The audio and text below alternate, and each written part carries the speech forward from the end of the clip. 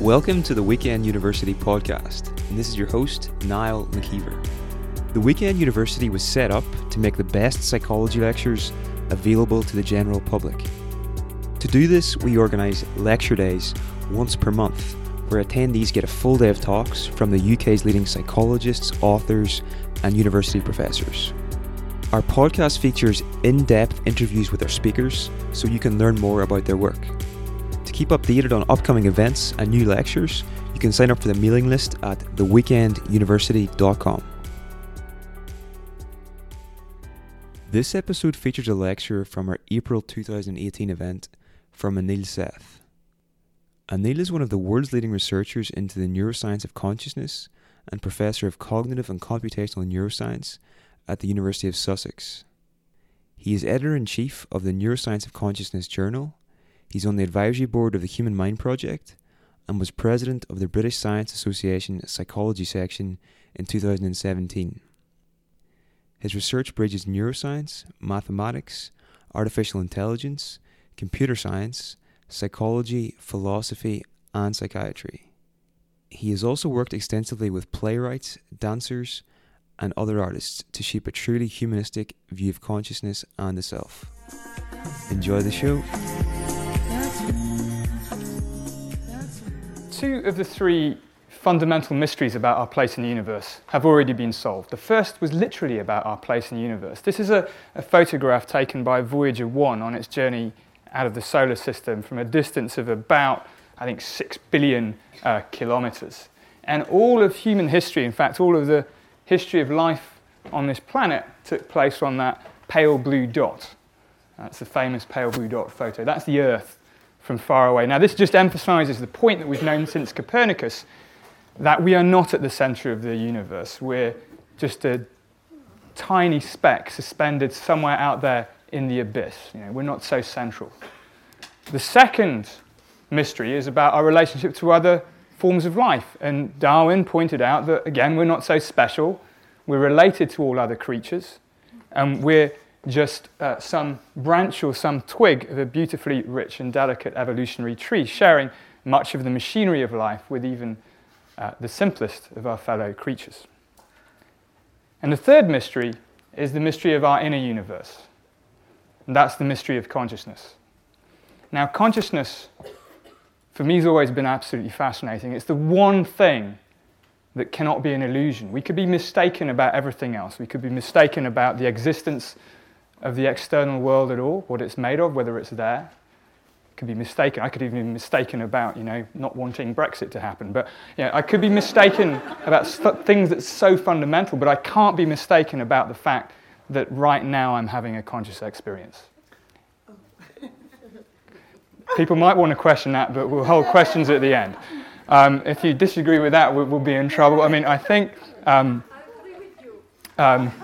Well, I'm glad about that. Even if it's but you'd be surprised, actually, that quite a number of philosophers have spent a lot of ink trying to argue that we can be mistaken about the fact that we are conscious, which I think goes down as one of the sort of silliest sort of forms of philosophy that I've come across. And, even if it seems like we're conscious, that's enough. I don't know whether you are, but I certainly know that I am conscious right now. How does this happen? This is another of the central mysteries that we face, and it's similar to the other mysteries in the sense that it's challenging, in some way, our perceived importance in the universe, which is one reason, I think, this is something to bear in mind through the talk. This is one reason why people are often resistant to a scientific account of consciousness, because just like Copernicus, just like Darwin, it sort of naturalizes what we find most special about ourselves. And some people don't like that. And I think by the end of the talk, I'll hope to convince you that that's not something to be worried about. It's something we should rejoice in. But this is the third mystery. How does consciousness happen?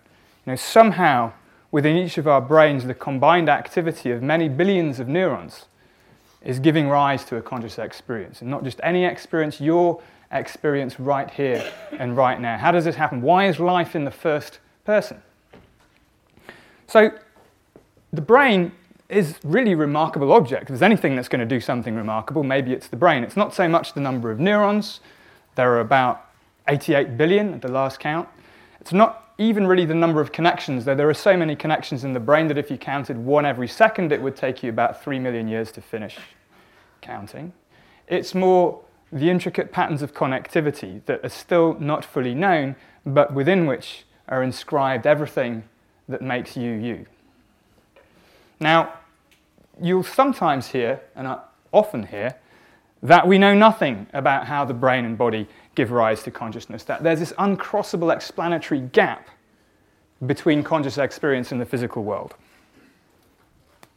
The origin of this view is often traced to Descartes, who back in the Enlightenment, some hundreds of years ago, he divided the universe into two things. On the one side, there's res extensa, the stuff that things are made of, material stuff, the stuff that tables, chairs are made of, the stuff that bodies and indeed brains are also made of. And on the other side, there's res cogitans, the stuff of thought, of the realm of the mental and the realm of conscious experience. And by dividing the universe in two this way, he generated the problem of how you put them back together again, the philosophy of dualism, and nothing was ever the same or simple since then. And Descartes' own preferred solution, some of you may have heard, was the pineal gland. The pineal gland is this part of the brain, deep in the middle of it, that was supposed to be this interface between these two realms of existence. Now, this is a kind of a strange idea. Certainly, the pineal gland is reasonably important, but it's not the seat of the soul. Probably the reason Descartes chose it was that unlike most parts of the brain, there's only one of them, because it's right in the middle. Most of our brain is sort of, we have left and right hemispheres. You find structures on both sides. So if you're looking for a place where one realm of the universe interfaces with another, it's sort of parsimonious to only have one of them rather than two. But that's probably the only good reason, if it's a good reason, for the pineal gland. But this view then that this dualistic view that on the one hand you have consciousness and mind, on the other hand you have physical material, this has persisted in science and more latterly in psychology and neuroscience for a very long time. I started my undergraduate in the early 90s, and just before I started, fortunately I didn't read this at the time, in the International Dictionary of Psychology, Stuart Sutherland, who is the founding professor of psychology at my current University of Sussex, said this. He said, "Consciousness is a fascinating but elusive phenomenon. It's impossible to specify what it is, what it does, or why it evolved. Nothing worth reading has been written on it." This is quite a depressing state of affairs to be sort of canonized in the dictionary of psychology. But this indeed was the environment at the time. I mean, I remember studying psychology and neuroscience in the early 90s in Cambridge, and it was really not allowed to discuss consciousness. Maybe you could talk about memory and attention, and perception, but not consciousness. That's philosophy or religion. This is another, these cartoons, I'm very grateful to Julian Trushanko, who's done all these beautiful cartoons about neuroscience.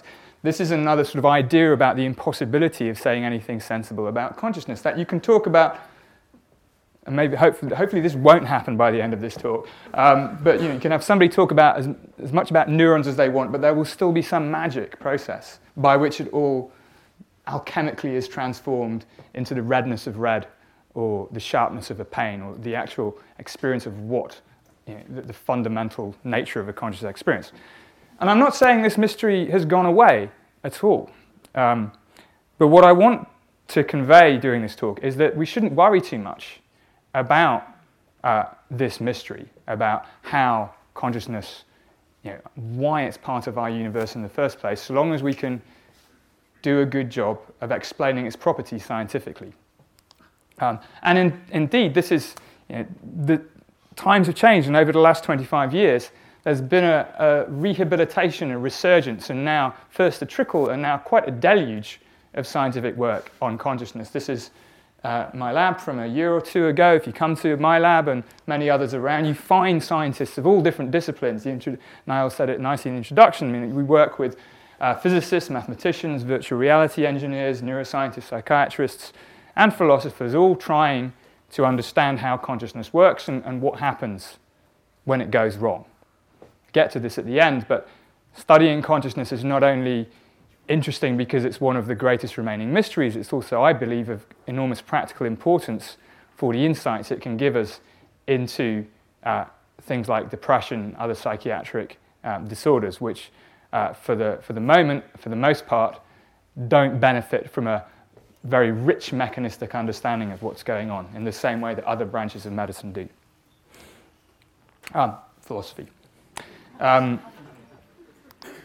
the approach that we take, and the approach I want to argue for today, is to treat consciousness a little bit like life. Now, this is an analogy that's been used many times. It's an imperfect analogy, but I think it's still valuable. Now, it wasn't that long ago that eminent biochemists thought that life could never be explained in terms of mere mechanism. That however much you understood about a material system, there was something special, very special about living systems that required some special source, some élan vital, some spark of life, that would account for the difference between the animate and the inanimate.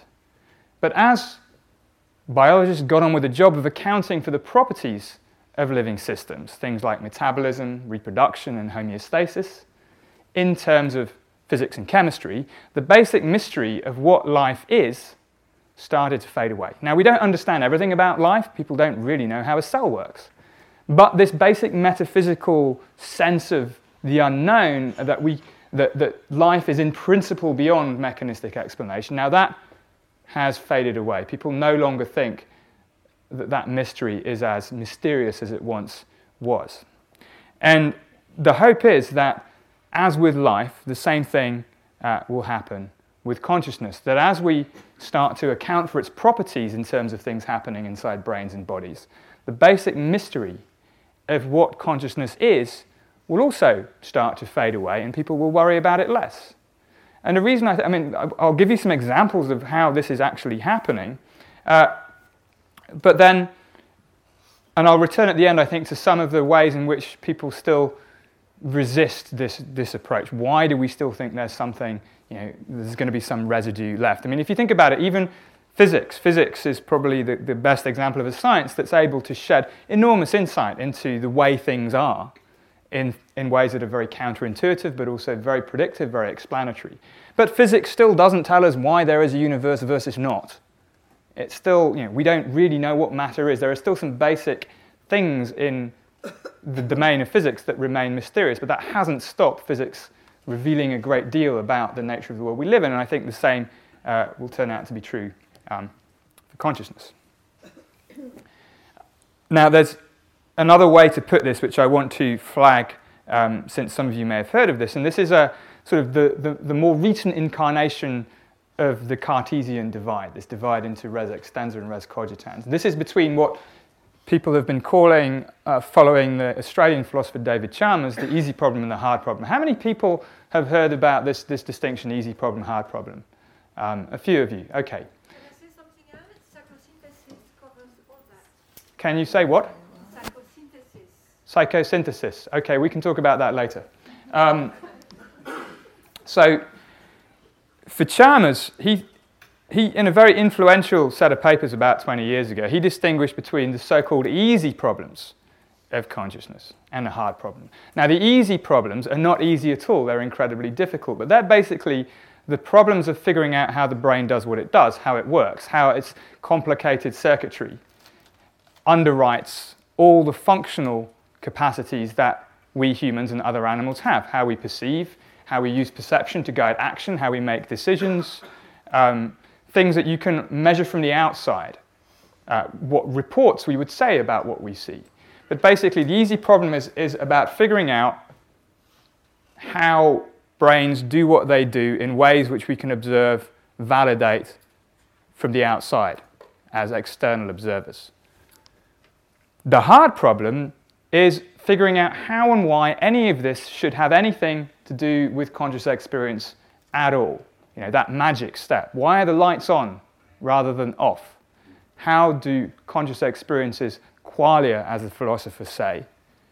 Why and how do they come about, given any kind of explanation of the activity of neurons or neurotransmitters or whatever level of detail you want to go into? How and why should that ever generate the redness of red? That's the hard problem for David Chalmers. And the intuition here is that solving the easy problem, figuring out how brains do what they do, would leave us completely in the dark about the hard problem, that no explanation in terms of mechanisms, neurons, or anything would shed any light on this hard problem of how and why consciousness happens. Now, there's already this analogy with life. I hope you can see that it's pretty, I think, unproductive to make claims about what we still can't understand when we haven't done the hard work of trying to understand. And it also cleaves the problem in an unhelpful way. So with sort of slightly to annoy David Chalmers, I've been talking about what I call the real problem of consciousness. The real problem is the problem of accounting for phenomenological properties. That's properties of consciousness in terms of mechanisms. So it's not the easy problem, because the easy problem focuses on behavioral and functional things you can measure from the outside. So I want to try to explain properties of what conscious experiences are like. What's the difference between a visual experience and an olfactory experience and an emotional experience and an experience of free will or volition? So it's targeting properties of consciousness. And it's not the hard problem either, because in order to do this, it's not necessary to explain how and why consciousness comes to be part of the universe in the first place. We know that it exists, we're all conscious, so we can map its properties onto properties of mechanisms, begin to explain them. If you can explain, predict, and control, you've basically done everything that a scientific approach can do. So there is one of the things you can maybe look at if you're interested after the talk is there's a sort of public article in Eon, which is an online magazine called The Real Problem, which sort of argues for this in a bit more detail.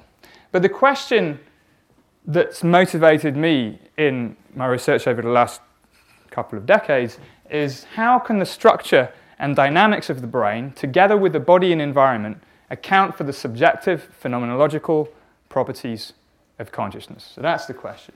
So we're trying to map mechanism, not just of the brain, but also appreciating that if we want to understand anything really about mind in general, but consciousness specifically, brains don't exist in isolation. They're continually interacting with the body, which is embedded in the world. Brains are embodied and bodies are embedded. And we need to understand these interactions too. And how can those interactions shed some light on what it is like to have this experience or that experience? So that's the question. And what then are the properties of consciousness that we might like to explain? What are the explanatory targets? Now, there's many different ways you can skin this cat, and for today, I want to just divide it into three.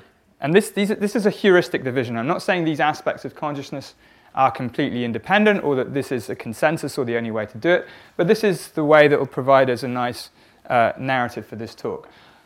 Conscious level. We can start with conscious level. Conscious level is simply the difference between being conscious at all and not being conscious, as is the case in general anesthesia or coma or dreamless sleep. You can think of a level of consciousness that you gain at some point, and then maybe there are different gradations of level of consciousness when you are conscious, drowsiness compared to vivid awake alertness.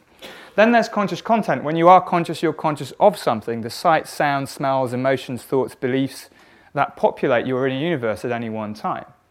Not everything that our brain senses is reflected in our conscious experience of the world. In fact, what I'll argue for is that our conscious experiences are only indirectly related to things in the world in interesting ways. And then finally, and I think most interestingly, is conscious self. One of the things you're conscious of when you are conscious is the specific experience of being the subject of experience. The specific experience of being you or of being me. This isn't something to take for granted that sits behind all the rest of our experiences. This is another experience itself that has a particular character. And understanding that, I think, is the key, is where people often encounter the most resistance. For instance, if I try to give you an account of how and when and why you experience certain actions as voluntary, that is getting, for many people, to the heart at what they think should resist any kind of scientific explanation, because that's the core of them, the origin of voluntary action, of free will. But if we can begin to understand that, then I think we get to the real implication of a science of consciousness, which is not to explain why red things look red, but how we experience ourselves as part of the world around us and our role within that world. So that's where we're going, and we'll start with conscious level. What are the fundamental brain mechanisms that underlie being conscious at all? I mean, we can think of this, as I've said, as a scale. At one end, with zero consciousness, let's say in coma or general anesthesia, through deep sleep, light sleep, all the way up to conscious wakefulness. You can think of it, this is an approximation, but to a first approximation, we can think of a single scale here. But you can see this is along a diagonal because a first important thing about conscious level is it's not the same thing as physiological wakefulness or physiological arousal. It's often correlated, but it's not the same. And we notice when you are asleep, you're often dreaming. So you're having conscious experiences, but you're physiologically asleep. The physical arousal levels are low. On the other hand, there are pathological states like absence epilepsy or the vegetative state, which is now called the wakeful unawareness state, which you can go into if you suffer very bad brain injury, where you will behaviorally, you will go through cycles of sleep and wake. Your eyes will open, you look around, you may make odd movements, but there seems to be nobody home. Seem to be completely without conscious experiences at all. So the mechanisms that underlie being conscious at all are not the mechanisms, they're separable from those mechanisms that control whether we are awake or asleep. And this is, of course, clinically very important because one of the big challenges, I won't have much time to talk about this, but with the developments of intensive care, people are surviving injuries much more frequently that would otherwise kill them and ending up in what the neurologist Adrian Owen has called the grey zone, where they are diagnosed as being in a vegetative state. And often it's unclear whether they have any residual awareness or conscious experiences at all. And of course, this is something that we really need to know because it informs their treatment and it informs how one deals with their families and so on and so forth. But anyway, we need to know what the mechanisms underlying conscious level are. And so you might think there's a few simple things to consider first. How about the number of neurons? Is being conscious simply a function of the number of neurons involved? Well, probably not. I've said we have about 88 billion in our brains. This is the cortex. I'm sure you know this by the end of the day now. It's cortex here. This is the cerebellum. Anybody know how many neurons are in the cerebellum compared to the rest of the brain? Half? Much more? There's about 4 times more neurons in the cerebellum than in the rest of the brain put together, which is a fact that I still think is extraordinary. And the cerebellum is a little brain hanging off the back of your brain. It has the vast majority of all the neurons that you have. Now, if you have damage to your cerebellum, lose it somehow through a stroke, or there are rare cases of cerebellar agenesis where people don't develop a cerebellum at all. Now, they have lots of problems in moving around, in sequencing their actions, even in sequencing their thoughts, but they are not unconscious. It doesn't seem to affect consciousness at all. So it's not simply the number of neurons. You can lose 3/4 of the neurons in your brain, and your conscious experiences will be roughly, to a first approximation, unaffected at all. Is it any particular region? Is there a seat of consciousness somewhere in the brain? If it's not the pineal gland, is it somewhere else? Well, again, probably not. There are parts of the brain that if you suffer damage to them, you will lose consciousness forever. Certain nuclei deep inside the thalamus. What you can't see here is there's a set of, this is the cortical surface, but there's part of the brain called the thalamus, which is a sort of relay station from the outside world to the brain and between different brain regions too. If you have damage there, you will lose consciousness forever, but it seems to be that these are more like unplugging the TV. It's like an on-off switch rather than that's where consciousness happens. If you have damage to other parts of the brain, you may lose specific dimensions of your conscious experience, for example, the inability to experience colors or the inability to experience faces as different from one another, or movement. Oliver Sacks writes about this beautifully in his various neurological case studies. But again, you won't lose consciousness altogether. Of course, if you wipe out large parts of the brain, then yes, you do. That's what happens when people end up in coma, vegetative state. But no single region seems to be responsible. And it's not even a simple form of neural activity. Now, when you fall asleep and lose consciousness, yes, metabolic activity and firing rates of neurons in the brain go down, but they certainly don't shut off, and they don't go down by very much, actually, at all. And even sort of slightly more interesting kinds of activity, like if you look at the extent to which different parts of the brain are synchronized. An early theory of consciousness talked a lot about synchrony, that if different parts of the brain are firing together at, let's say, 40 hertz, the so-called gamma band, then somehow that leads to consciousness. Well, in fact, if you have too much synchrony in your brain, if the brain, all the neurons are firing in lockstep with each other, what will happen is you'll have an epileptic seizure and lose consciousness. It's not, synchrony is not the answer. So what is the answer? I'm going to sort of skip a lot of intermediate research and bring you up to some exciting stuff in the present day.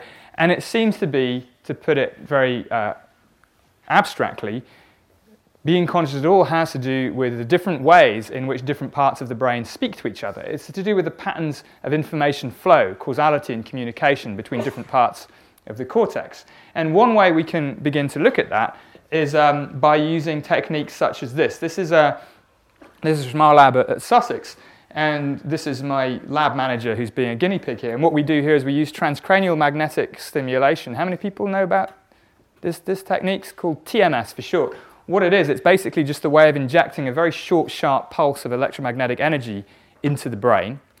And then he's also wearing an EEG cap, electroencephalography, which measures the electrical activity of the brain. Now, it does so in a very coarse way.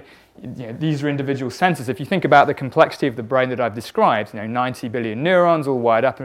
This is sort of, it's been described as trying to figure out how the brain works by dangling a microphone above London from about 2 kilometers up and trying to figure out what everybody's saying to each other. It's not very, very easy. You can probably pick something up if everybody shouts something at the same time.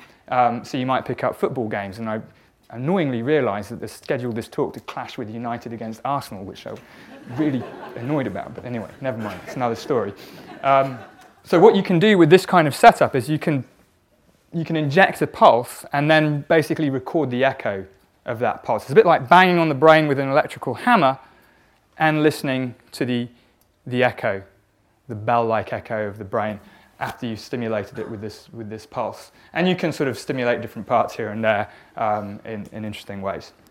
So this line of approach, this was pioneered by a colleague and friend of mine, Marcello Massimini in Milan. And what he did, his first study, was to just compare people who were in early stages of sleep, so not dreaming, and people who were awake. And what you'll see in these movies, which is they're very heavily slowed down, you'll see the TMS pulse, and then you'll just see a movie of the echo what happens to it over the cortical surface. And so you can see the pulse. If you look at what's happening when the person is asleep, it will loop around. There's still a response, but it stays very locally to the site of stimulation. But when the person is awake, the pulse moves around in complicated spatial and temporal patterns across the brain. This is about now 200 milliseconds, so it's still a fifth of a second. These things happen quite quickly. Here we go again. So you can see this. There is a response, but it doesn't move around the brain very much. And when you're awake, it does. What this suggests is that in the conscious awake state, there is much more functional connectivity, or what we call effective connectivity in the brain. That is, different parts of the brain, when active, can cause activity in many other parts of the brain. But again, the whole thing doesn't just sort of take off. You don't have an epileptic seizure. There's some sort of precision to what's happening there. And what's been very exciting about this is we can start to quantify the difference between these two patterns, put a number to it.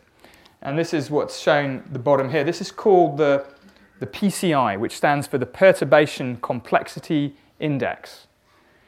This is important because what this is, it's the first version of a consciousnessometer, of a thermometer for level of consciousness. Now, it's still very crude, but it's the first time that people have actually been able to put a number that has some empirical robustness and purchase. What you can see here is that these are the PCI. So the way this number is derived is by basically, you can imagine unwrapping this pattern over time.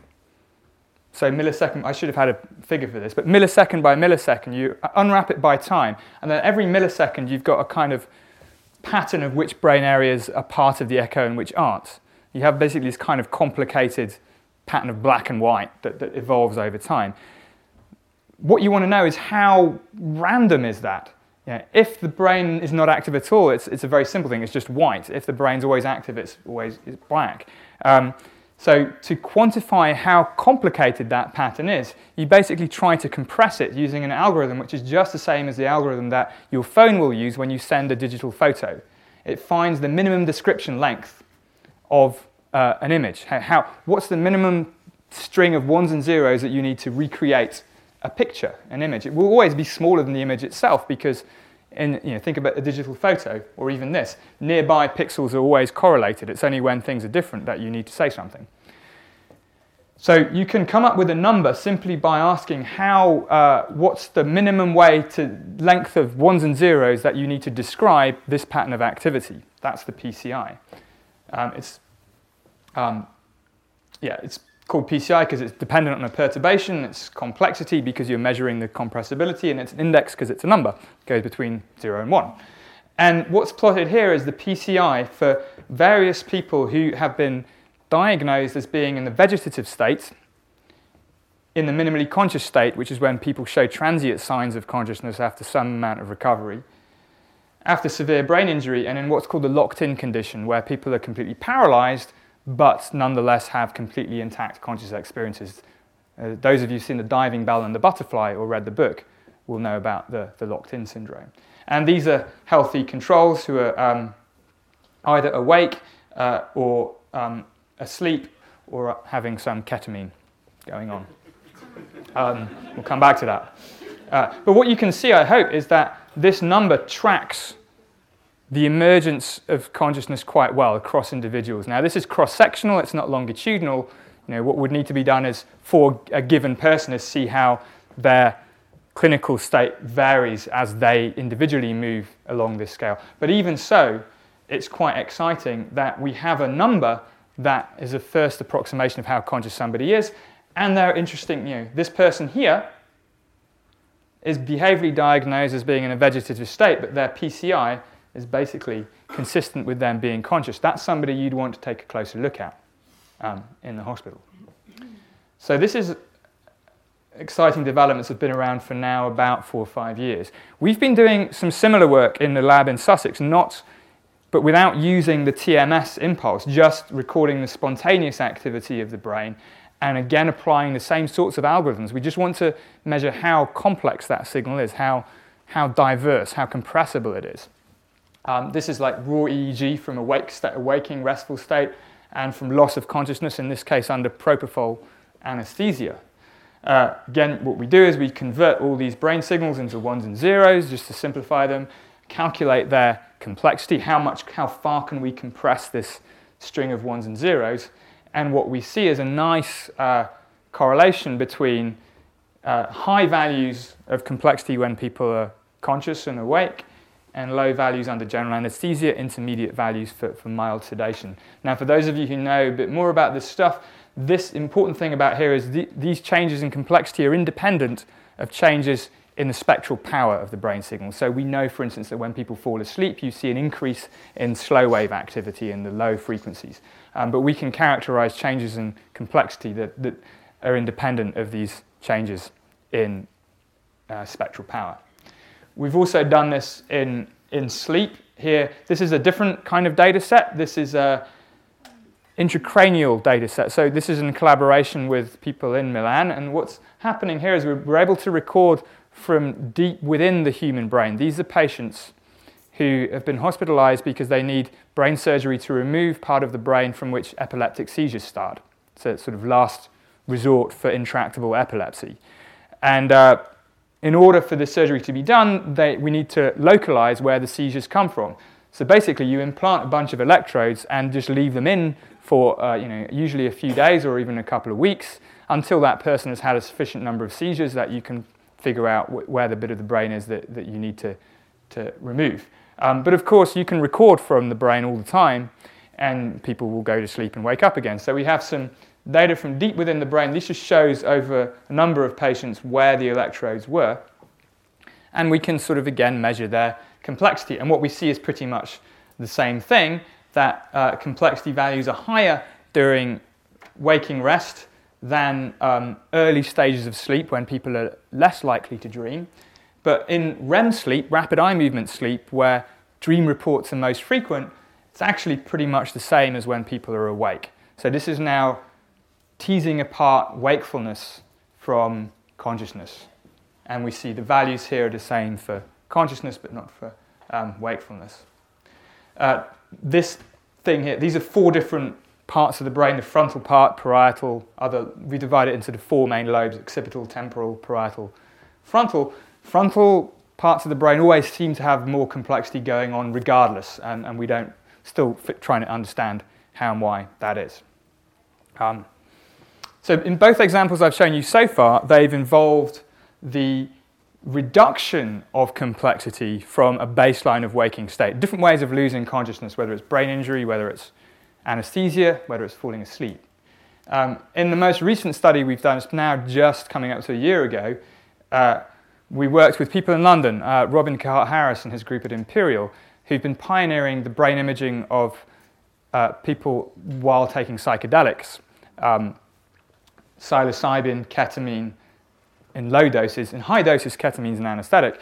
Low doses, it's a hallucinogenic, and LSD, of course. And they have, in this case, MEG, magnetoencephalography, which is basically the same as EEG. It's all measuring the fine electromagnetic fields that are generated by neural activity. But what we can see here, quite interestingly, is that the level of complexity reliably, this is 0, it always goes up. So there's a sort of increase in complexity in the psychedelic state compared to the baseline for all the different compounds. And this was kind of interesting because we'd been looking for a while, were there any situations where we would see a measure of conscious level go above baseline rather than go down? This is so far still the only example that we found. And of course, because it came from psychedelic drugs, we got all kinds of amusing headlines like brain scans reveal evidence for a higher state of consciousness, and which is of course not really true. And they say, why do we need science to do that? Of course we know that hallucinogenics give you a higher state of consciousness. What we've actually found is that on a particular measure of neural signal complexity or diversity, that there's a reliable difference in the brain that goes the opposite direction from sleep, anesthesia, and so on. There's basically more disorganization in the psychedelic brain. The Daily Mail also wrote it up, but being the Daily Mail, they had to accompany it by a very large sidebar pointing to all the dangers of LSD, which I do find, much as I love the Daily Mail, I find, which is not very much, find it quite annoying because the work of Robin's group here and other groups too, and one reason we're interested in is that there is enormous promise in psychedelic drugs for treatment of things like depression and PTSD. And I think it's a big tragedy for medical science that this line of research has been, until very recently, closed down and is still very much under threat. We're still continuing this work, actually. This is just to show you some of the stuff that we're doing right at the moment. It's still on the same data, but what we've done here with my colleague Lionel Barnett is we've looked in more detail at the dynamics of the brain in the psychedelic state. And we found something which I find very interesting, and I'm still struggling to understand, which is that for each of the psychedelic compounds, there's the brain divided up into 90 different small regions. So again, it's MEG data. And here, if we just look at the correlation in activity between the different regions, how much the brain signal moves together, we see it goes up compared to baseline. Red is more. So the brain regions are more highly synchronized in the psychedelic state, which is weird. But then if we look at this other measure, and this I think is a measure that's not often applied in neuroscience, this is a measure called Granger causality. What it basically does is it measures information flow. It doesn't look at how correlated different brain regions are. It looks at how well you can predict one region from knowing what's going on in another region. It's different, so it's really about the flow of information rather than how different brain regions are moving together. And if you look at this measure, you see it goes down. Blue is less than 0 compared to baseline. So this is evidence that the parts of the brain are speaking to each other less frequently or less intensively or less by this measure in the psychedelic state, although they seem to be more correlated. And in most experiments, this is a bit harder to measure statistically. So in many studies, people only look at this and they say, the brain is more synchronized, so there's more communication going on between brain regions. What we find is the opposite. And so we need to understand that and see if that generalizes to other things like what happens when you fall asleep. We don't know that yet. Hopefully find out soon. But anyway, this is the main result, that this measure, but back to the idea of measurement, this measure of conscious level goes up when you're in the psychedelic state. Now, I think the reason to focus on measures like this, that try to characterize consciousness in terms of the complexity of the neural dynamics. This is interesting because it's based on a particular theory about what consciousness actually is and how it should relate to underlying mechanisms. Back to this idea of the real problem, trying to map between mechanism and phenomenology. And the basic idea goes back to work by the Italian neuroscientist Giulio Tononi and Gerald Edelman, who worked together. Edelman was my old boss, so I did my postdoc in San Diego in the early 2000s. Edelman was one of these people like Francis Crick who had won their Nobel Prize in a different area of biology and then thought, right, now I've won a Nobel Prize, I can go and figure out consciousness. Because in those days, as I said, the only way you could do it legitimately, you couldn't do it as a student. You had to kind of win a Nobel Prize. But fortunately, you don't have to do that now. Otherwise, I'd never get around to it.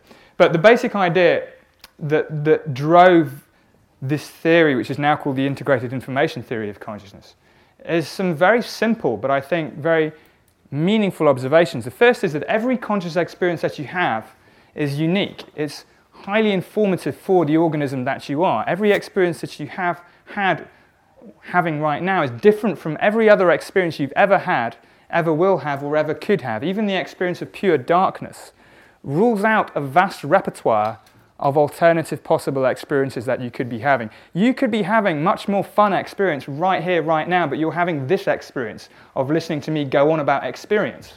That is not an experience that you will have again, fortunately, at least not in exactly this way. But this is formally what we mean by information. Information is how much uncertainty is reduced by a system being in a particular state. And by you having this experience right now and not any other experience that you could have, there's a huge amount of information that's been generated. Compared to a simple photodiode that could either only ever be on or off, depending on whether it's light or dark. Now, for the photodiode, things aren't light or dark because light or dark for us is, it's in the context of many other possible discriminations that we can make.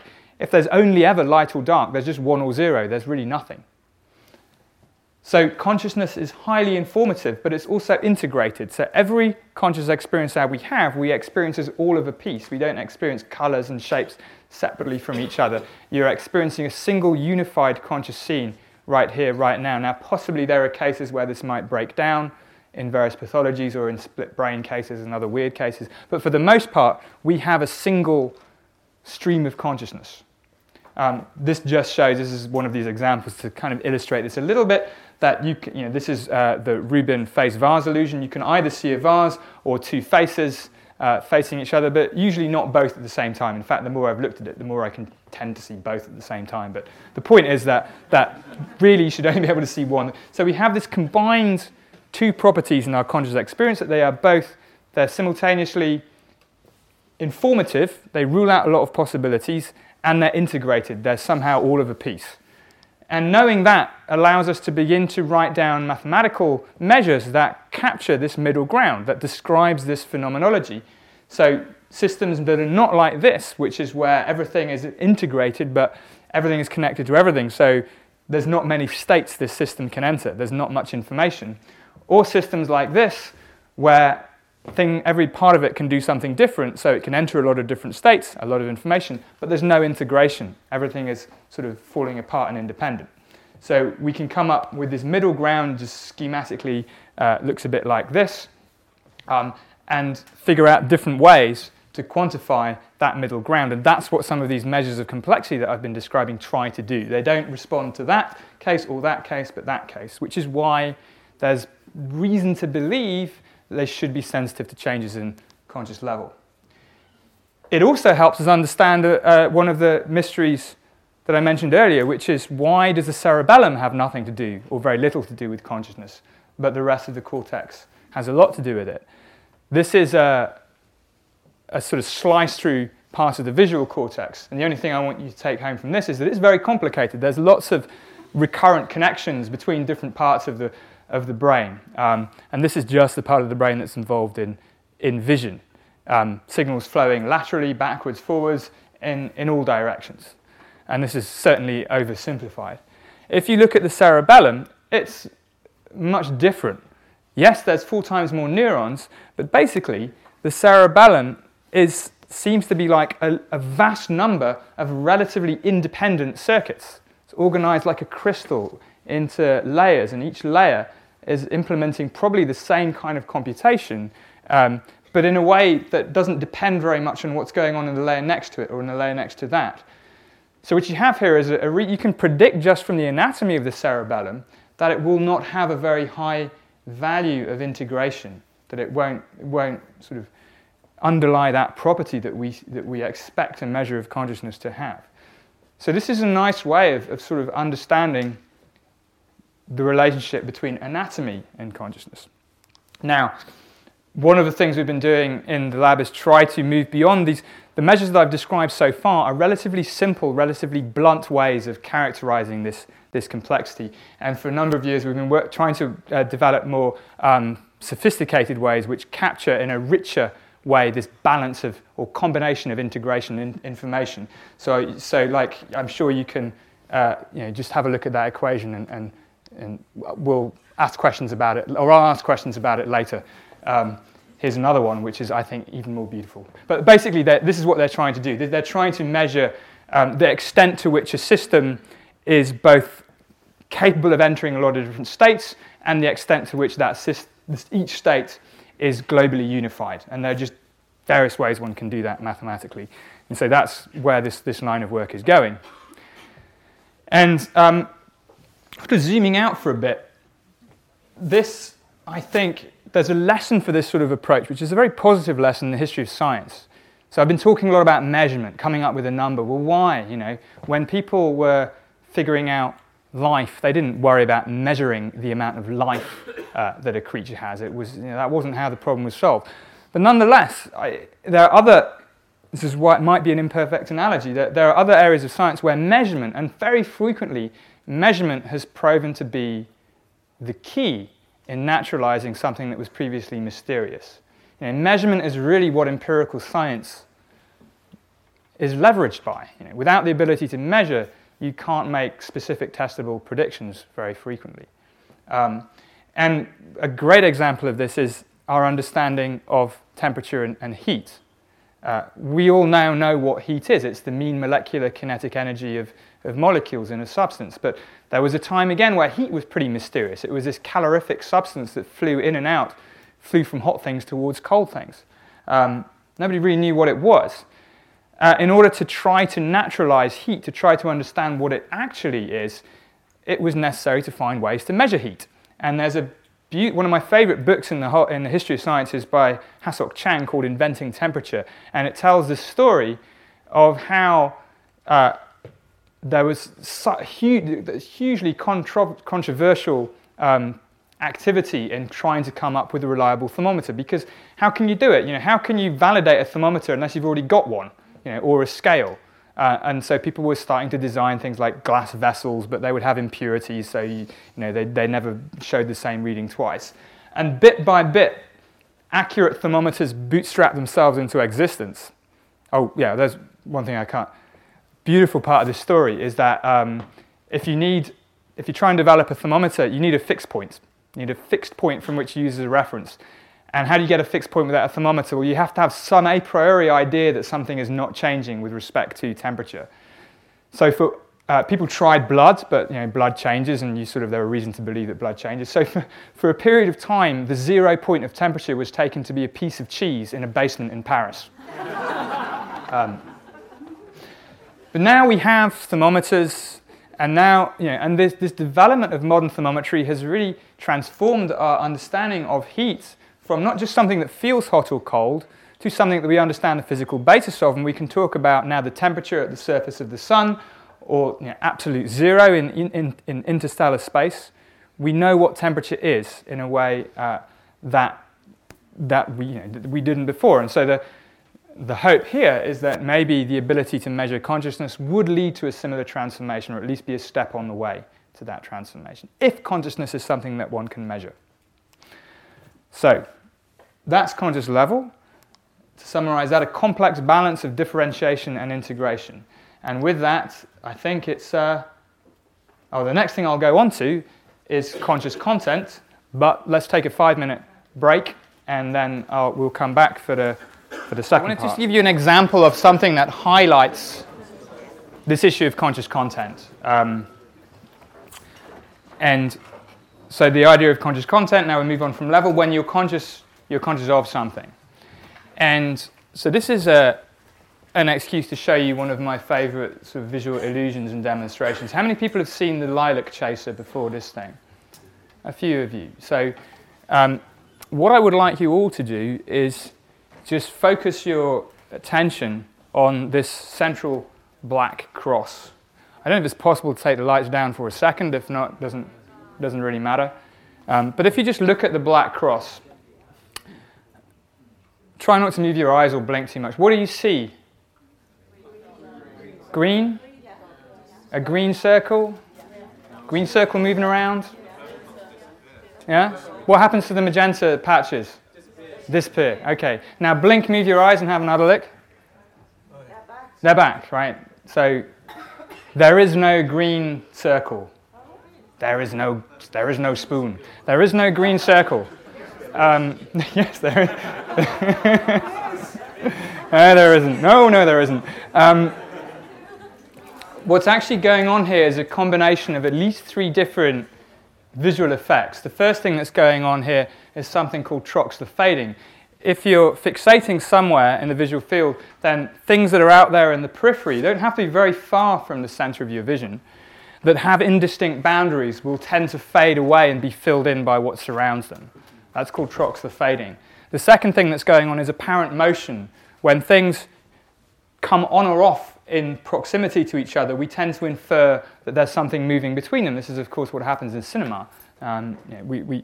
So we'll tend to perceive something moving between them, when, of course, there isn't anything, just things turning on and off. And the final thing that's happening is color opponency, which is that when the brain adapts to a particular color being there and it goes away, we see in color space the opposite of that color. And the opposite in color space of magenta is green.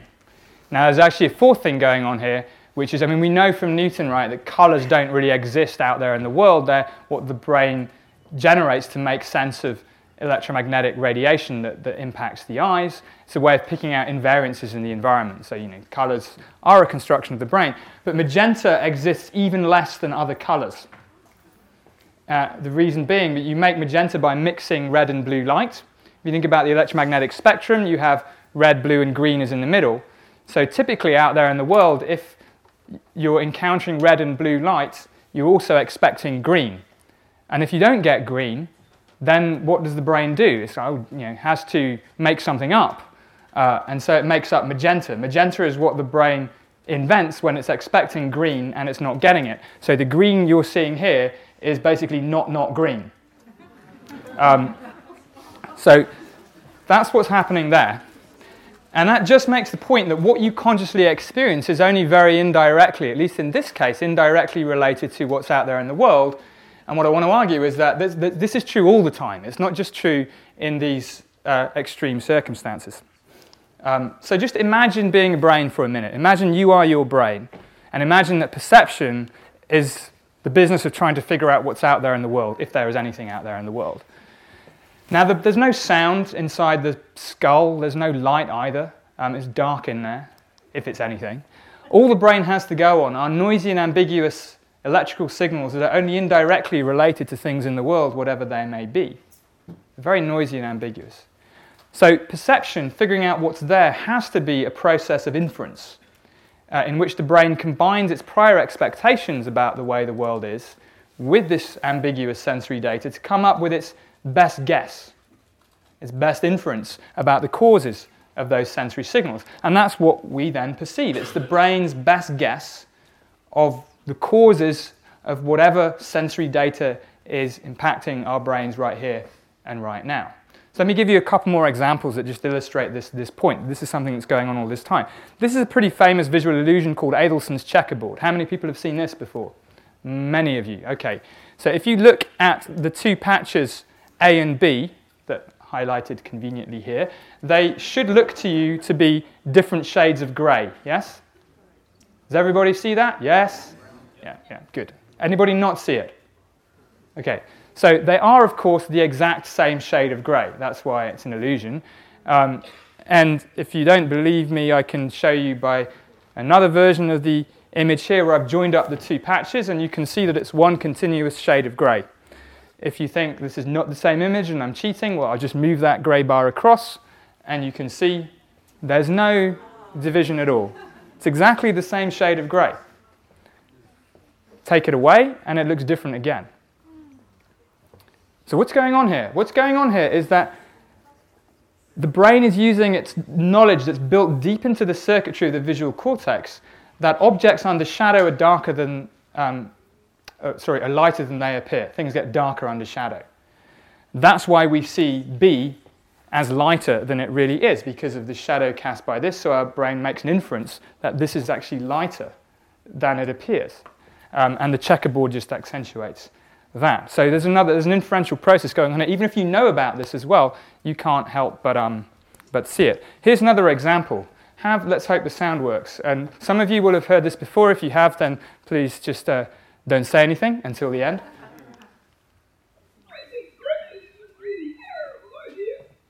Okay.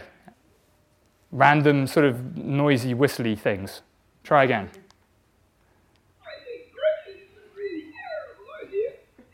Okay, now have a listen to this, which is the same thing, but unprocessed. I think Brexit is a really terrible idea. Sorry, do. No, I'm not sorry, actually. Now have a listen to the original, and it's going to play you exactly the same sound again that I played in the first time. Okay. So now you can all understand that, right? You can hear words which was previously just a bunch of noisy whistles. One more time, just for fun.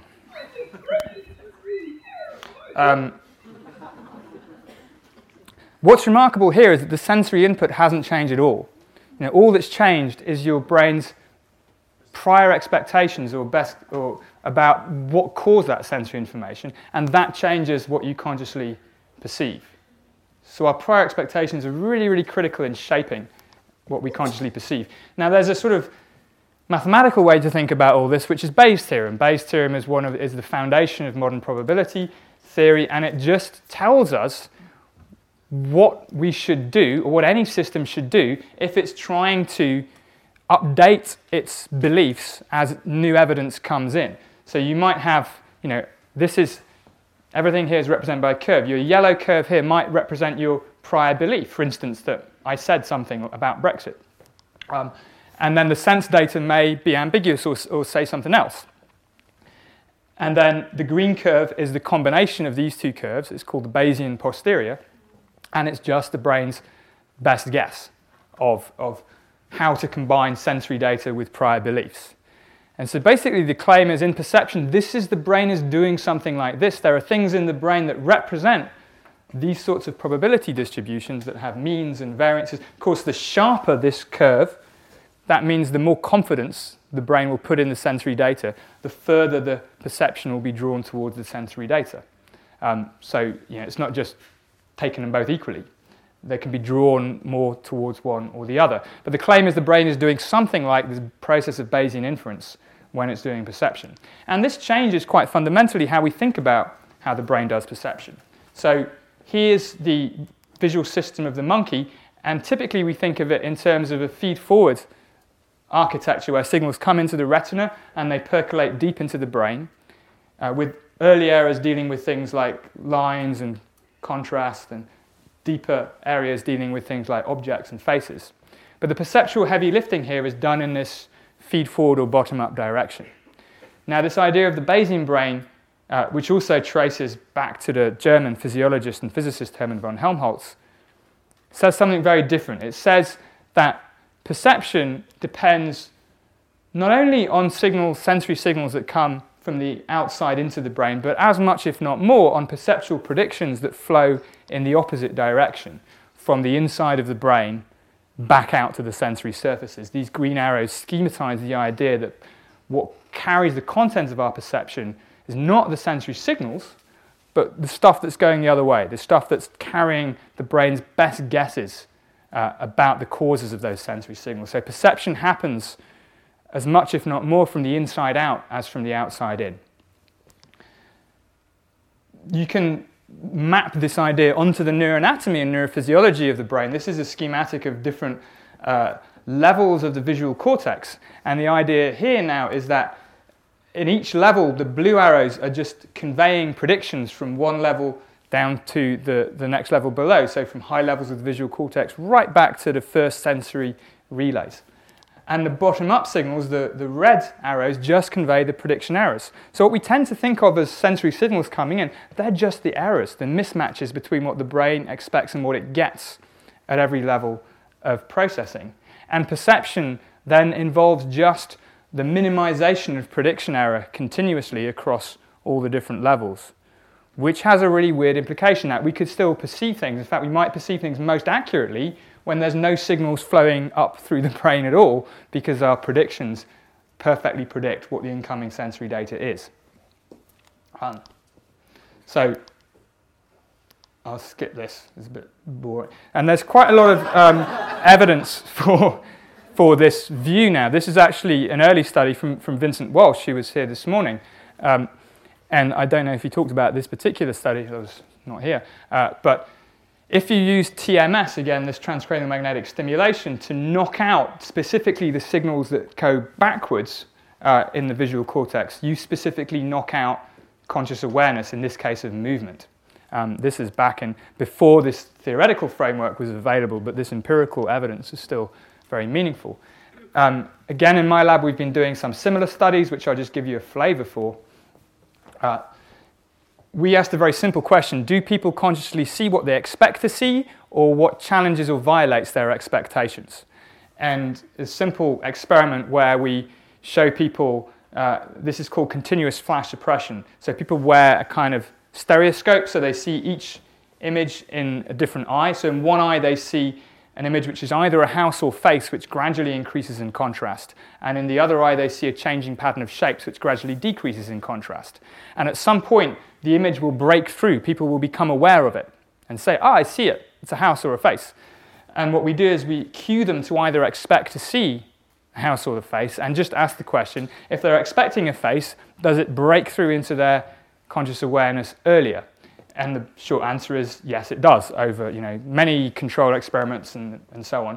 But the short answer is that we see what we expect to see.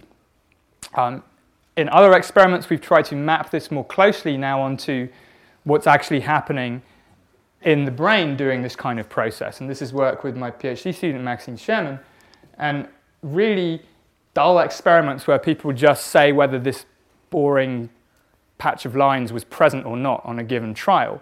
But while people make these kinds of decisions about presence and absence, we can measure the electrical activity in their brain, and what we find is in the visual part of the brain at the back, there's usually a very prominent rhythm called the alpha rhythm at about 10 hertz. It's much more prominent when you close your eyes, but it's there even when you don't. And what we found is that the phase of this alpha rhythm has a big effect on the extent to which your expectations influence what you see. Now that's a complicated sentence, but what it basically means is you can imagine this wave of activity going up and down in the back of the brain, and at a certain point of that wave, maybe the crest of it, if you're expecting to see the patch and it's there, you'll be more likely to say it's there. So your perceptual decision will be much more influenced by what you expect than by the actual sensory data. And then when the wave is at the trough, at the other part of the cycle, 50 milliseconds later, then your perceptual expectation will have the least effect and the sensory data will have the most effect. So the idea here is there's this constant oscillation between your predictions and then the sensory data, and this may be orchestrated by this alpha rhythm in the brain. Now this is all well and good, but this is all very sort of low-level experiments about, was that patch of light there or not there? Repeat 1,000 times. Doesn't have much to do with our rich experience of the visual world around us, which is full of objects, people, and the spaces in between them. So what we've also been doing is trying to develop experimental methodologies that get a bit more about what vision is really like for us most of the time, out there in the wild. And I just wanted to mention in this context another line of work that I've been thinking a lot more about, which is art history, in sort of the older traditions in art history. This is Ernst Gombrich, who wrote the classic book Story of Art, among other things. And he has a concept called the beholder's share. This is kind of unfashionable in art history these days. But this is the idea that when you're encountering a piece of art, the observer brings to bear a great deal in the act of perception. It's not all there in the painting. The observers, I'll have to take questions at the end, I think, otherwise I won't get through. That it's the observer's perceptual machinery that is involved in the impact that art has. And I think this is really well reflected in things like Impressionist art. I'm a bit, naive when it comes to art, so I love this kind of classic stuff. But you can imagine what is going on here is the artist is reverse engineering the perceptual system. They're not painting the results of perceptual inference. They're reverse engineering to paint the light, the raw materials that your perceptual system engages with to generate the impression of a scene. So here, dirty palette scrapings on a canvas can convey a rich experience of trees and a river and movement and so on. And if you think about it, this is a really phenomenal skill, because to be able to do this, the artist has to have an understanding of all the steps that the visual system is engaged in, which extract objects and meaning from mere patterns of light. So I think this is a beautiful example of two insights coming together from different directions. And in fact, Gombrich back in Vienna in the early 19th century was interacting with a lot of the early psychologists as well, and talking about the parallels between these approaches, which sort of got sidelined later on, unfortunately. He said it's the power of expectation rather than the power of conceptual knowledge that molds what we see in life, no less than in art, which I think is a really prescient way of capturing some of the insights of modern neuroscience here. Written a long paper about this. Don't worry about it. So we've been back to trying to capture some of this more naturalistic aspects of vision. We've been using things like virtual reality to try to do this in some interesting ways in the lab. And one of the things we've been focusing on is how and why we perceive things as being objects. This is, again, here's the famous painting by Magritte, The Treachery of Images. This isn't a pipe, it's a picture of a pipe. It's, in fact, a picture of a pipe. But what determines when we experience something as an object? If I look at my phone now, in some sense I perceive this as being an object, as having a three-dimensional volumetric extent. I perceive it as having a back and sides even if I can't immediately see them. Well, why is that? Why don't I just perceive this as a sort of flat picture of an object? Well, the whole line of work in psychology suggests this is because my brain is somehow not only predicting the most likely cause of current sensory input, but it's predicting how that sensory input would change if I were to make various actions, rotate it or move around it. If I move around to the back of a picture, I no longer see the picture of the pipe, but if I move around the back of a real pipe, I still see the pipe. So we can begin to play with these ideas in VR by generating situations where we have unfamiliar objects that behave in weird ways when people interact with them. So here's an object that behaves normally as you spin it around and so on. So it supports the generation of useful predictions. This is like the moon. This object always shows you the same face no matter what you do. So it gives you a very uncanny feeling of, is it really there or not? And this is an object which behaves in weird and unpredictable ways when you move. And so the idea here is, this is still ongoing work, that we can manipulate these predictions about the sensory consequences of actions, and that should impact the extent to which, not whether people see it or not, but whether they see it as an object or not. To try to explain something about more rich about the phenomenology of objecthood, which again is nicely represented in Picasso's stuff here about what does it mean to be an object in the world.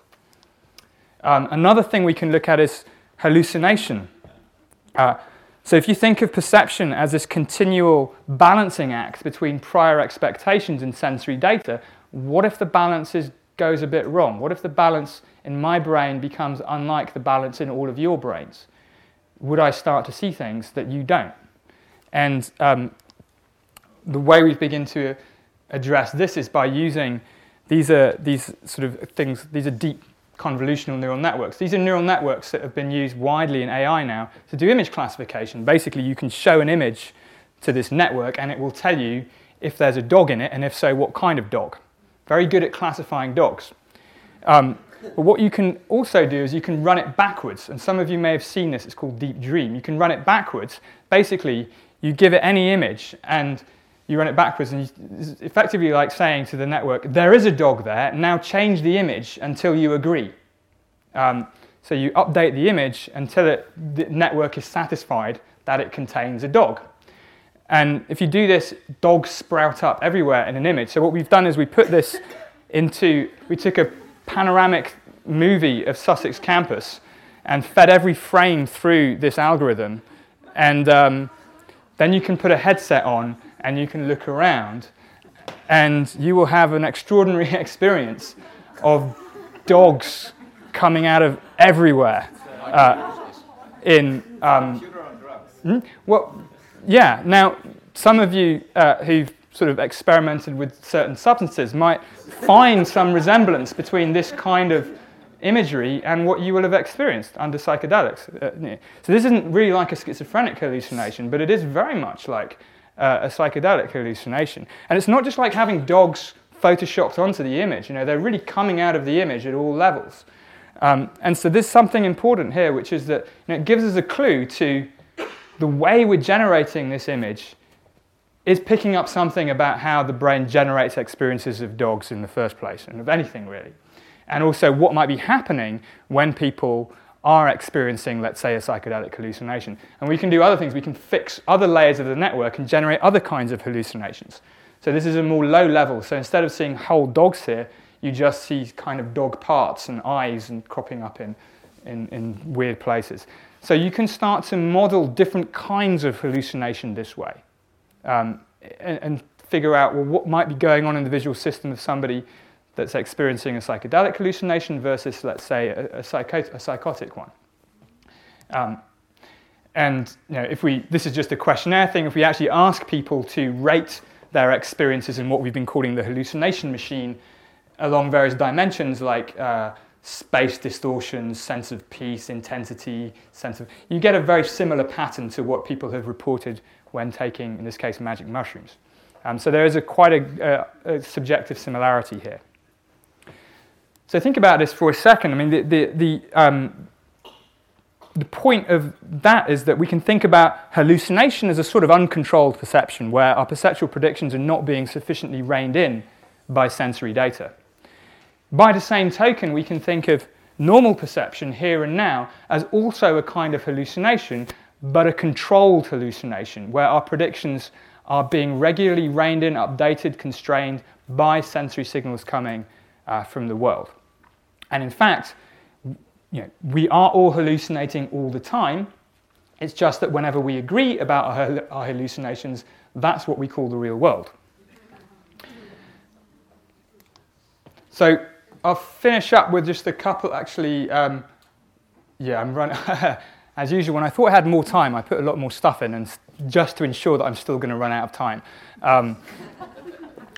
We can also apply this idea to other forms of perception, in this case time perception. We don't have time sensors in the brain, but we all have a perception of time passing, of duration.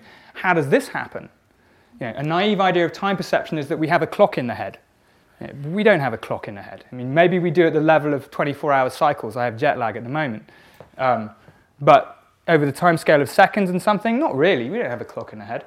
So perception of time is also an inference. And with work with Warwick Roseboom and other my colleagues at Sussex, we've been looking at how we can understand time perception as an inference on how quickly perceptual dynamics change over time. And so we build another of these network models that we show movies that have particular durations, and we just observe how the states of the network at all the different levels change from frame to frame.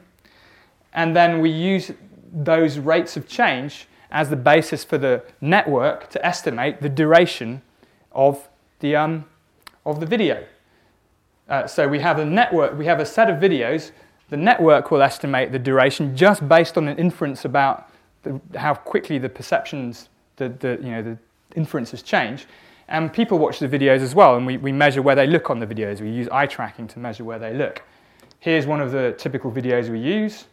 We should do this with the psychedelic movies as well. That would be interesting. But at the moment, we just have videos of things like cows and street scenes, and getting a nice tour of Sussex as well as part of this talk.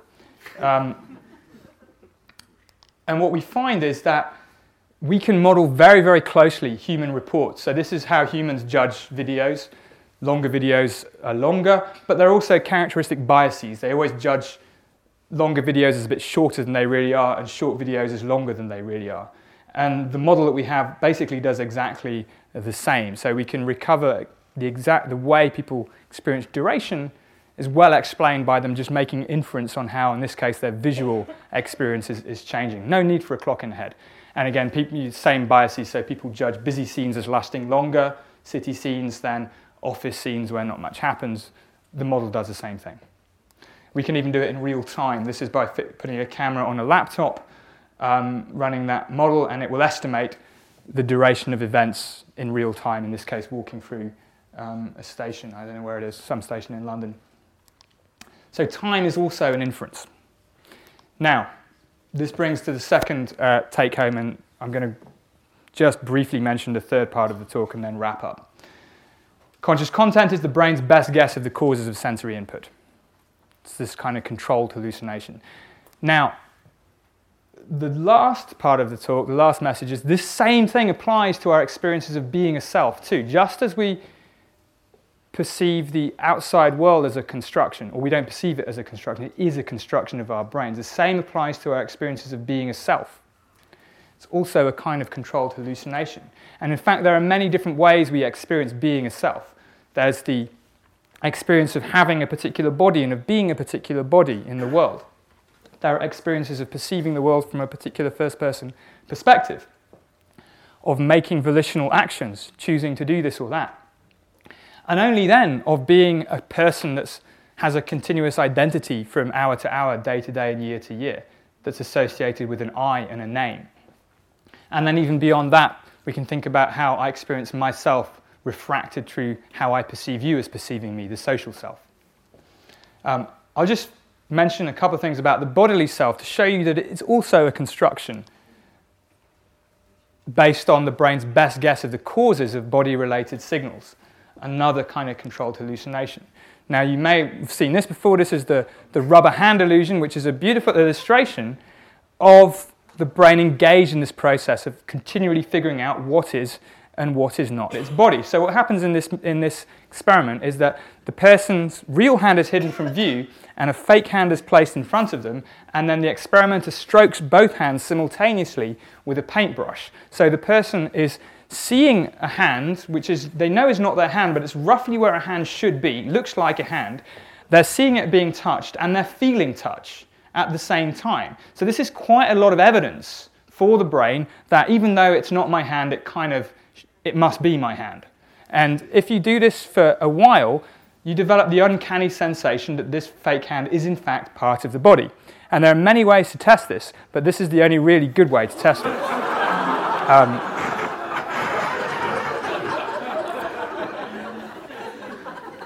Works really well on children as well, I found. So it works. You can convince the brain that something as basic as what is our body is something that is malleable. And of course, many symptoms in following brain damage we see this frequently. People with phantom limb syndrome who've had limbs amputated will still feel the limb as being there. The mirror image of that is something called somatoparaphrenia. People whose limbs are still perfectly attached to their bodies, they experience them as not their limbs and desire their amputation. And this can even, you can extend this in many different ways. This is Maxine and Rennie at the British Science Festival last year. What you do here is you have people wear headsets with cameras and you swap the feed so that now this person sees themselves through that person's eyes. And again, the key thing is when they shake hands, you get that multisensory congruence, which the brain takes as extremely powerful evidence. And suddenly you feel like you're shaking hands with yourself from within another person's body. It's a body swap illusion.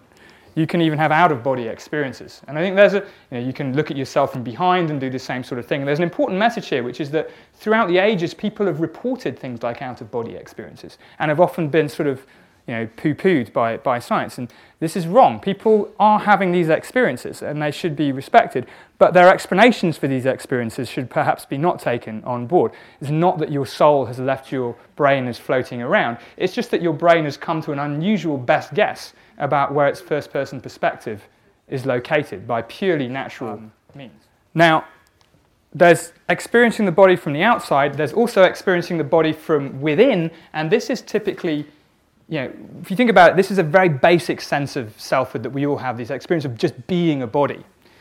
And this highlights interoception, which is an overlooked way in which the brain perceives the world. This is the brain perceiving the internal state of the body. A large amount of neuronal real estate is dedicated to perceiving and controlling its internal state. If you think what brains are for, they're ultimately just for staying alive. They're for keeping the body and the brain alive. Perception of the world around just sort of follows indirectly from that. So we wanted to know what the implication of this interoception, this perception of the body from within, has for our experiences of being a self. One thing we did was a version of the rubber hand illusion, where now instead of stroking the hand with a paintbrush, it flashes in time or out of time with your heartbeat. And what we find is when it flashes in time with your heartbeat, you perceive it more as part of your body. So our experience of what our body is governed not only by signals from outside the body, but signals that are coming from deep within the body. Even if you're not aware of when your heart's beating, it's still influencing your perceptions of what is your body, what is yourself. This looks like this you do this in VR again now, so here's somebody's hand. It's a bit jaggedy because it's quite old, and it flashes to red and back very gently. So our experiences of what our body is also a kind of controlled hallucination, and that leads to the third kind of take-home message, that with apologies to Descartes, I don't think, therefore I am, I predict myself, therefore I am. Now, the last point I want to mention is also about Descartes, and it's really this idea that for Descartes, the fact that we're made of flesh and blood was rather irrelevant to the presence of consciousness or soul. Descartes was keen for various reasons to reserve consciousness for humans. And so, if animals bleed when you cut them, that doesn't mean they have any kind of conscious awareness. Now, I rather think this line of thinking is taking us to the opposite point of view, that we have conscious selves, we are conscious not in spite of, but because of we are living flesh and blood organisms, because the whole reason for having this predictive machinery that enables perception is fundamentally about regulation and control of the internal state of the body. So thinking again about perception as this reduction of prediction error, we can either change our perception, or another way of reducing prediction error is to change the sensation, to make an action to change what we perceive. If I'm expecting to see a friend and I don't see that friend, I can either update my prediction, or I can go to my friend's house and verify my prediction that way. So I can make actions to make predictions come true. Even when I just move my hand, another way to think of this is I'm fulfilling a prediction about where my hand ought to be. It's a self-fulfilling proprioceptive prediction.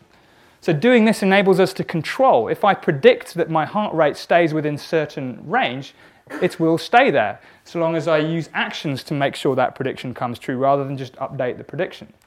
Predictions can regulate. And so here's the last idea, which is that interoception, perception of the body from within, is not really about figuring out what's there, it's about controlling and regulating the internal state of the body. And this explains something, I think, about the difference between the way we perceive the world and when I perceive the world around me, it seems full of objects and the spaces between them. Talked about objects already.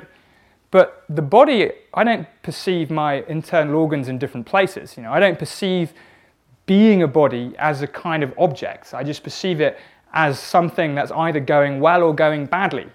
And I think this has to do with the different ways the brain is using predictions. When the brain uses predictions for control, we experience how well or how badly that control is going. When we use predictions to figure out what's there, we experience objects and things as the contents of our perception. So we can begin to really explain properties of phenomenology now in terms of different kinds of mechanisms. And this is related to a bunch of other frameworks by Lisa Barrett and Carl Friston, and is not what Descartes said. But back to that point that conscious selfhood emerges because of and not in spite of the fact that we are what Descartes and Julien Lemaitre call beast machines. There's very close ties between mind and life. And this just makes the point that if that's the origin of our perceptual mechanisms, then everything we perceive, whether it's things out there in the world or things in our body, are all grounded in these same basic predictive mechanisms that have their roots, origin, and ultimate explanation in keeping the body alive. We perceive the world around us because of our living bodies, with them, through them, and because of them. So, summarize the whole thing. Back to conscious level, it's a complex balance in neural dynamics of information or differentiation and integration. Conscious content is the brain's best guess of the causes of its sensory input, and conscious self is, I think, very closely tied up with the fact that we are living organisms whose internal physiology requires predictive regulation from moment to moment. And I'll leave you with 3 implications of all this, and I won't go into them, but just leave them out there for discussion. One is psychiatry. By understanding perception's prediction, we can start to get a handle on how perceptual experiences differ in pathological and distressing cases, in psychosis, depersonalization, schizophrenia, depression, and so on. We can begin to develop a mechanistic understanding and transition in medicine from just suppressing the symptoms to actually getting at the underlying causes. So I think this has a lot of implications for psychiatry. Second thing is, consciousness is not just a matter of being smart. We tend to think it is because we tend to think we're smart and we're conscious. And you see this these days in the current discussions about artificial intelligence. The idea that as you make things smarter, they will at some point become conscious and maybe then take over the world.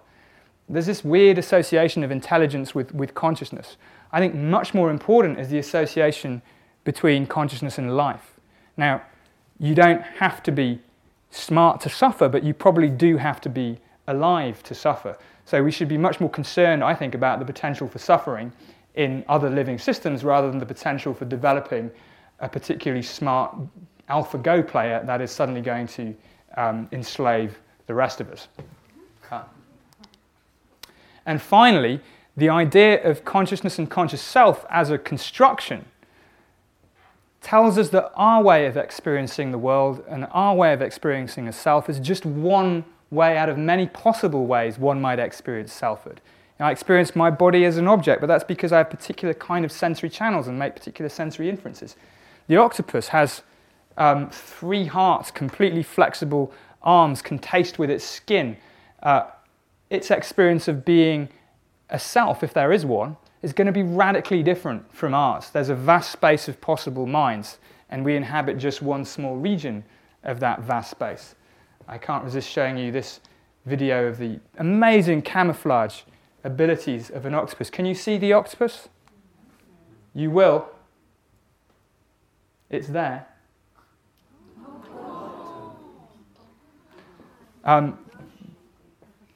They have extraordinary camouflage ability. And so, what's their experience of being an embodied organism like? It's really phenomenal. So,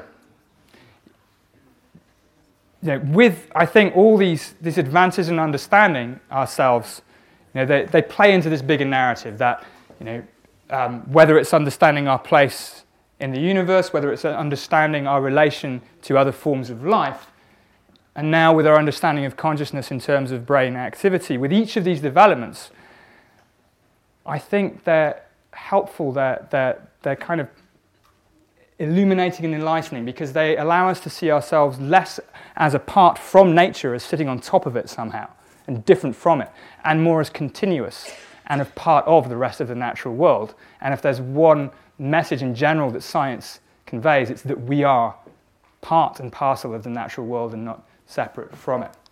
And when the end of consciousness comes, well, there is nothing at all to be afraid of. So, thank you very much.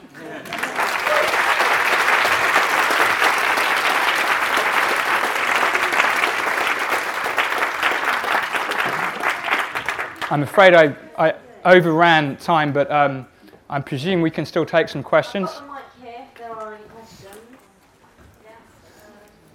There's one down here, and I should probably come along for a pint as well, if you can always follow up there.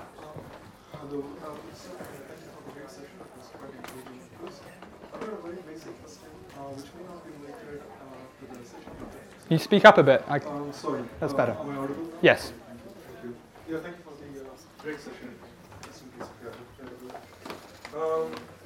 Right. The basic question I have here is, from the neuroscience perspective, do you have any explanation why a human being is in common like to be more lazy, and why it takes an extraordinary effort for him to put through the cycle to become more active? Why are we all lazy? Yeah. Speak for yourself. No, I don't know. I empathise greatly. I actually think we were. It is a slightly different thing. I mean, I didn't see the other talks, but my sort of take on this is we were designed. So it's called an evolutionary psychology answer. We were probably designed to be quite lazy. It's only a real sort of creation of modern society over the last 200 or 300 years that non-laziness has become important, and so it's no surprise that we struggle. I think it's just not the environment we were built for. That's a guess. Oh, somebody begs to differ. That's fine. Yeah. Yeah. Hi there. So the whole controlled and uncontrolled. Yeah, that's working. The whole controlled and uncontrolled hallucination stuff, love it, very Matrix. In terms of, I was doing this exercise the other day. It was an imagination exercise. Mm-hmm.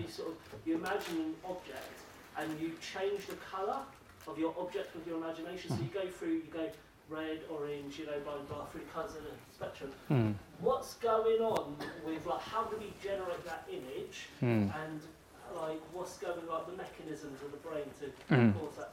It's a good question. I mean, I don't know that exercise, but that sounds very interesting. So do you actually perceive the object as changing in colour, though? Yes. So it is the active imagination. So yeah. I mean, the first thing to take from that is there's a lot of overlap between mental imagery and visual perception. They're leveraging the same sorts of circuits. You can think of imagery as just this sort of imposition of predictions and trying to ignore as much as possible the sensory data. Why, for most people, it's easier to engage in vivid mental imagery with your eyes closed, because then you don't have all this disconfirmatory evidence straight away. It's interesting that you can actually, in your case, overcome that anyway. We've seen this in some examples with synesthesia, or hypnosis, where we can get people to perceive things differently through training or through hypnotic modulation. So it's the same mechanism. There's also a number of people who a state called aphantasia. So a non-significant fraction of people just don't have mental imagery at all, and they wouldn't know what you were talking about when they say, I can imagine this object with this color. It's sort of, for a large number of people, they just don't do it, but they still see. That's the mystery there. Their perception doesn't seem to be affected, at least not in any obvious ways. Thank you. Cool.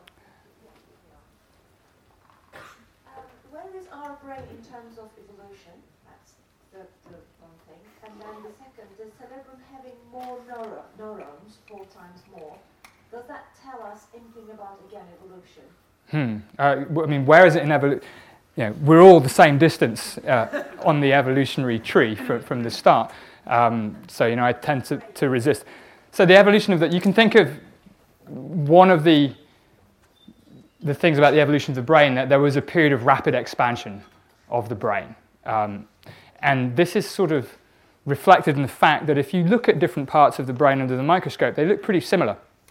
So it's almost as if the expansion of the brain was just, you know, replicate the same functional circuitry, plug different sensory inputs and things into it, and you'll get different capabilities. So there has been, you know, there was a rapid expansion of brain size, which then became limited by birth canal and so on.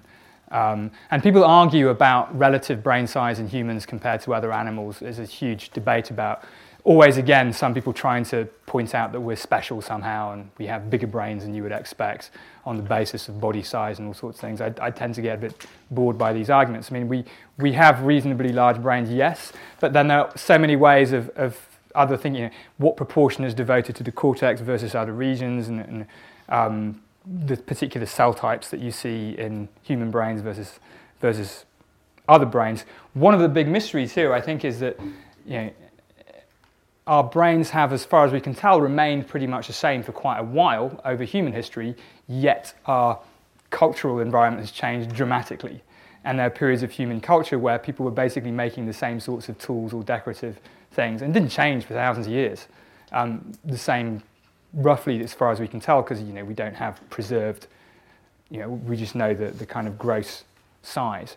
But you see vast cultural changes when you can assume relatively stable neurophysiological background. I don't know if that answers your question. I mean, what it means is that I think what brains do and how we experience the world around us is going to depend much more on the kinds of environments that we put brains into than on any further biological evolutionary change of the neural material itself. Is our consciousness individual, or is it part of a collective consciousness? There's some sense in which it's collective, in the sense that my experience of the world around me is very dependent on how I experience you experiencing it. So I can't help but populate the world with other mental agents that I assume have conscious experiences. Now that's a sort of pretty deflationary way to think about collective consciousness. There are other slightly more spooky ways, which just says there's one kind of universal conscious being and we're somehow parts of... I think that to me is where we step out of what we can say with science and we become a bit more religious and metaphysical about it. You know, panpsychism is still a respected view in philosophy. I think it's a bit crazy because it's not testable, it's not even wrong, but there's a way to defend the idea that consciousness is somehow present throughout the universe, that it has a similar status to sort of mass or energy or charge. That's not to say that spoons think or perceive things the way we do, but that, you know, whatever consciousness is at the most fundamental level is sort of everywhere. Now, I don't find this a particularly useful way to think because the world and what we would do with it basically looks exactly the same, whether you believe that or not. But from what we do know, I think that the substrate of consciousness is in the skull of an individual, but the way we experience the world around us is a very collective and a very social thing.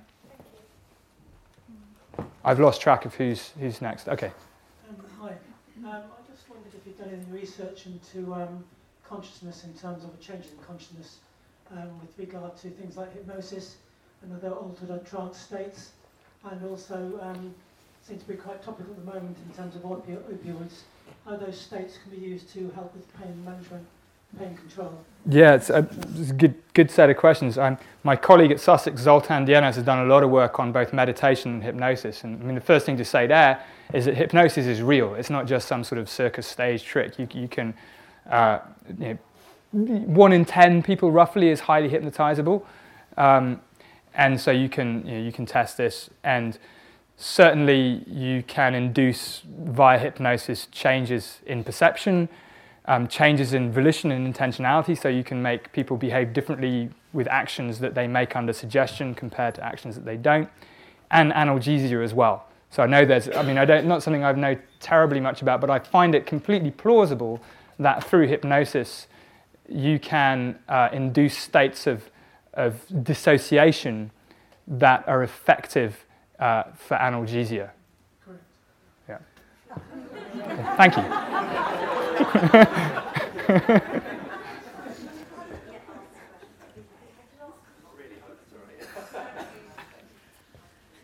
Hi, Anil. Have you seen the news this weekend about pigs' brains that have been Oh, yeah. inside of a body? Like, just extrapolating out from that, decades or however, what do you think about the idea of having a consciousness that doesn't exist within our own minds, that's either taken out of our physical body if we die, or potentially turn into an electronic signal in a computer sometime? Yeah, I mean, I've only seen the headlines about the pig brain in a dish thing, and actually I was wanting to look more into it because people were making these like, oh, of course it's not conscious, and I kind of believe that, but I would want to know on what basis they're making that claim. But sort of extrapolating out from that, there's one thing which I think is probably not going to happen, or at least not. People shouldn't assume that it's sort of an inevitable direction we're going, which is this idea that we can upload our consciousnesses to a computer or to the cloud at some point. Because in that assumption is a further assumption that consciousness is something that can be simulated, that it is something that that is just purely a property of the functional organization of a system and is not dependent on the substrate. There's a sort of substrate independence. Now, this may be true, but it's a very, very strong assumption, and I think it's one that people take on board far too easily because they're sort of overwhelmed by the power of computers.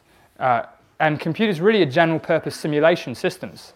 So we simulate weather systems in computers. Nobody expects it to get windy or wet inside a computational model of a weather system, however detailed that simulation is. Yet a simulation of something that plays chess is actually playing chess. So where is consciousness on this? I don't really know, but I see no reason to think that it's something that we can be sure is something that can be simulated. And I would not be signing myself up to uploading myself to the cloud, because I think at most you'll get a simulation of what it is to me. At minimum, you need to recapitulate the causal mechanisms. Whether you can do that of something other than neurons, I don't know. I actually think the more pressing concern will be exactly the if you like, hybrid things. This line of research by these pig brains. We will be able to grow more and more sophisticated neural systems, body things artificially, but that are made out of neurons and real biological stuff. I think then there's definite cause for concern, and the ethics needs to get out ahead of that in a way that it probably hasn't yet.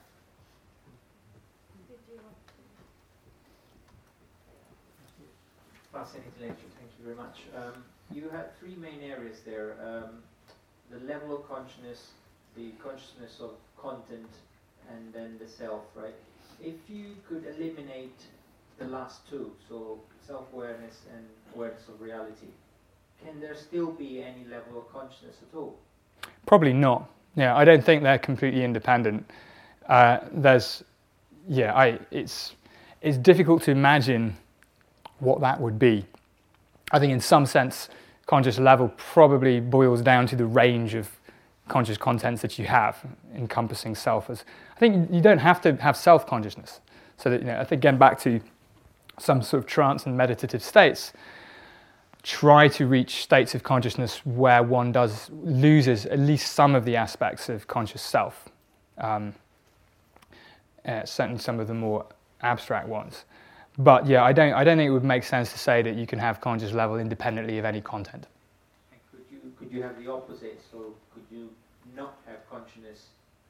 Again, probably not. I think they're related. I think the purpose of distinguishing them was more to show that you at this point you'd use different frameworks and different methods to study them. But for instance, the fact that we applied these measures of level to the psychedelic state shows that a measure of level is in this case sensitive to a relatively global change in conscious content. People don't fall asleep or lose it when they're under LSD, but their global conscious contents are changing, and we pick that up with a measure of level. So I think the interesting way to progress that is to ask, well, what are the relations? How can content vary and yet we still call it an unchanging level? Questions like that would be useful.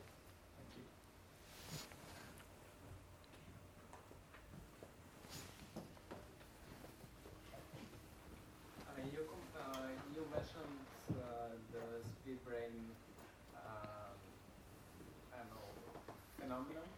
So would you mind commenting more on that, and how is it so that from one full consciousness, there at least when it's observed outside, it seems like it's separated in two.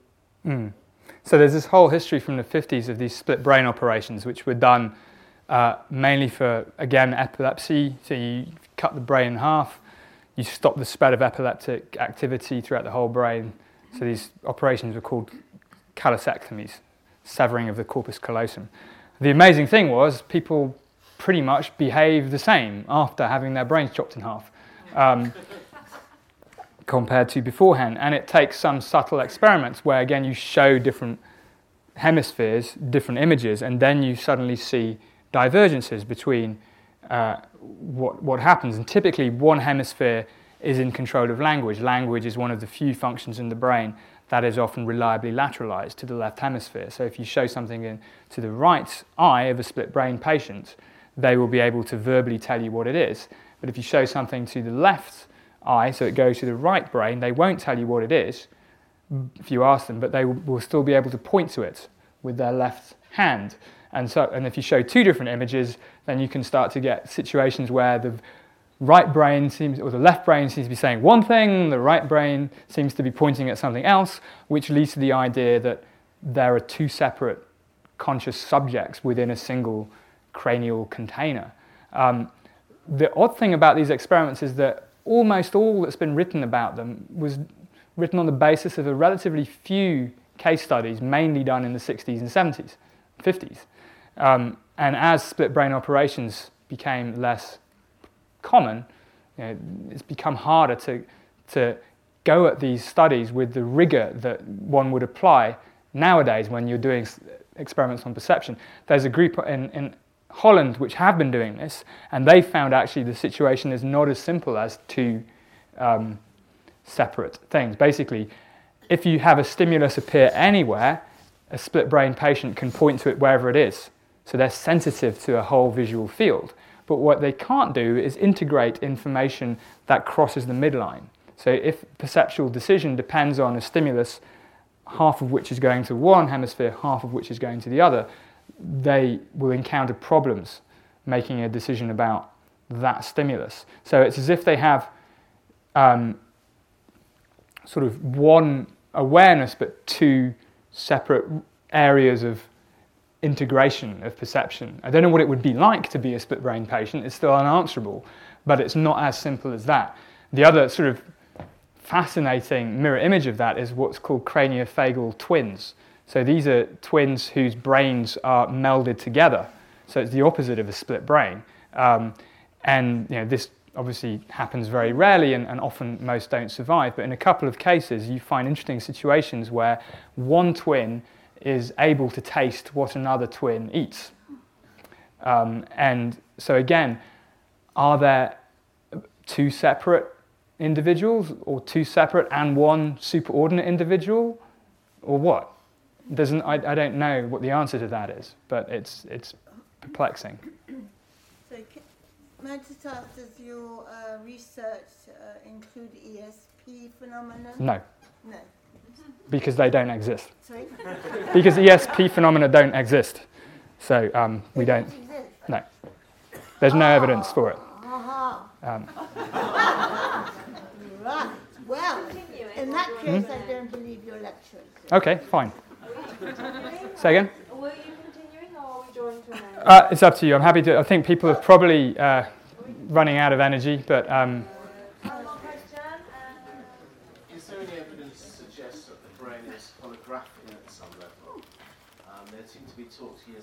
reading books about the brain as a hologram. Yeah, I've never really understood what they meant by that. I mean, a hologram is a way of embedding a 3D structure on a 2D plate so that you can, it seems, I always took it by some analogy to try to get a handle on how we understand the topology of the brain in 3 dimensions. Beyond that, I don't really know. It may have other analogies in terms of how you can recreate, let's say, a memory by probing a neural circuit with activity in different ways and regenerating some topological form. But it's sort of, yeah, you're right. It's a phrase that's, I remember, and it's sort of, I haven't heard it very recently, so I'm not sure it has any particular legs. I thought it was in relation to the distribution of information, that if you lost a bit of brain, right. you could reconstruct. Yeah, that may be more to it. So, the gentleman at the front says, I think very rightly, that a better use of that term is the ability to reconstruct the whole from parts, even when some parts may be missing, so that the information is kind of distributed in a way across a network that's resistant to disruption of its parts, which, yeah, it's a sort of by analogy, isn't it? But it's probably a more informative one than the one I said. Yeah. Okay, I think that's it. Thank you for your patience.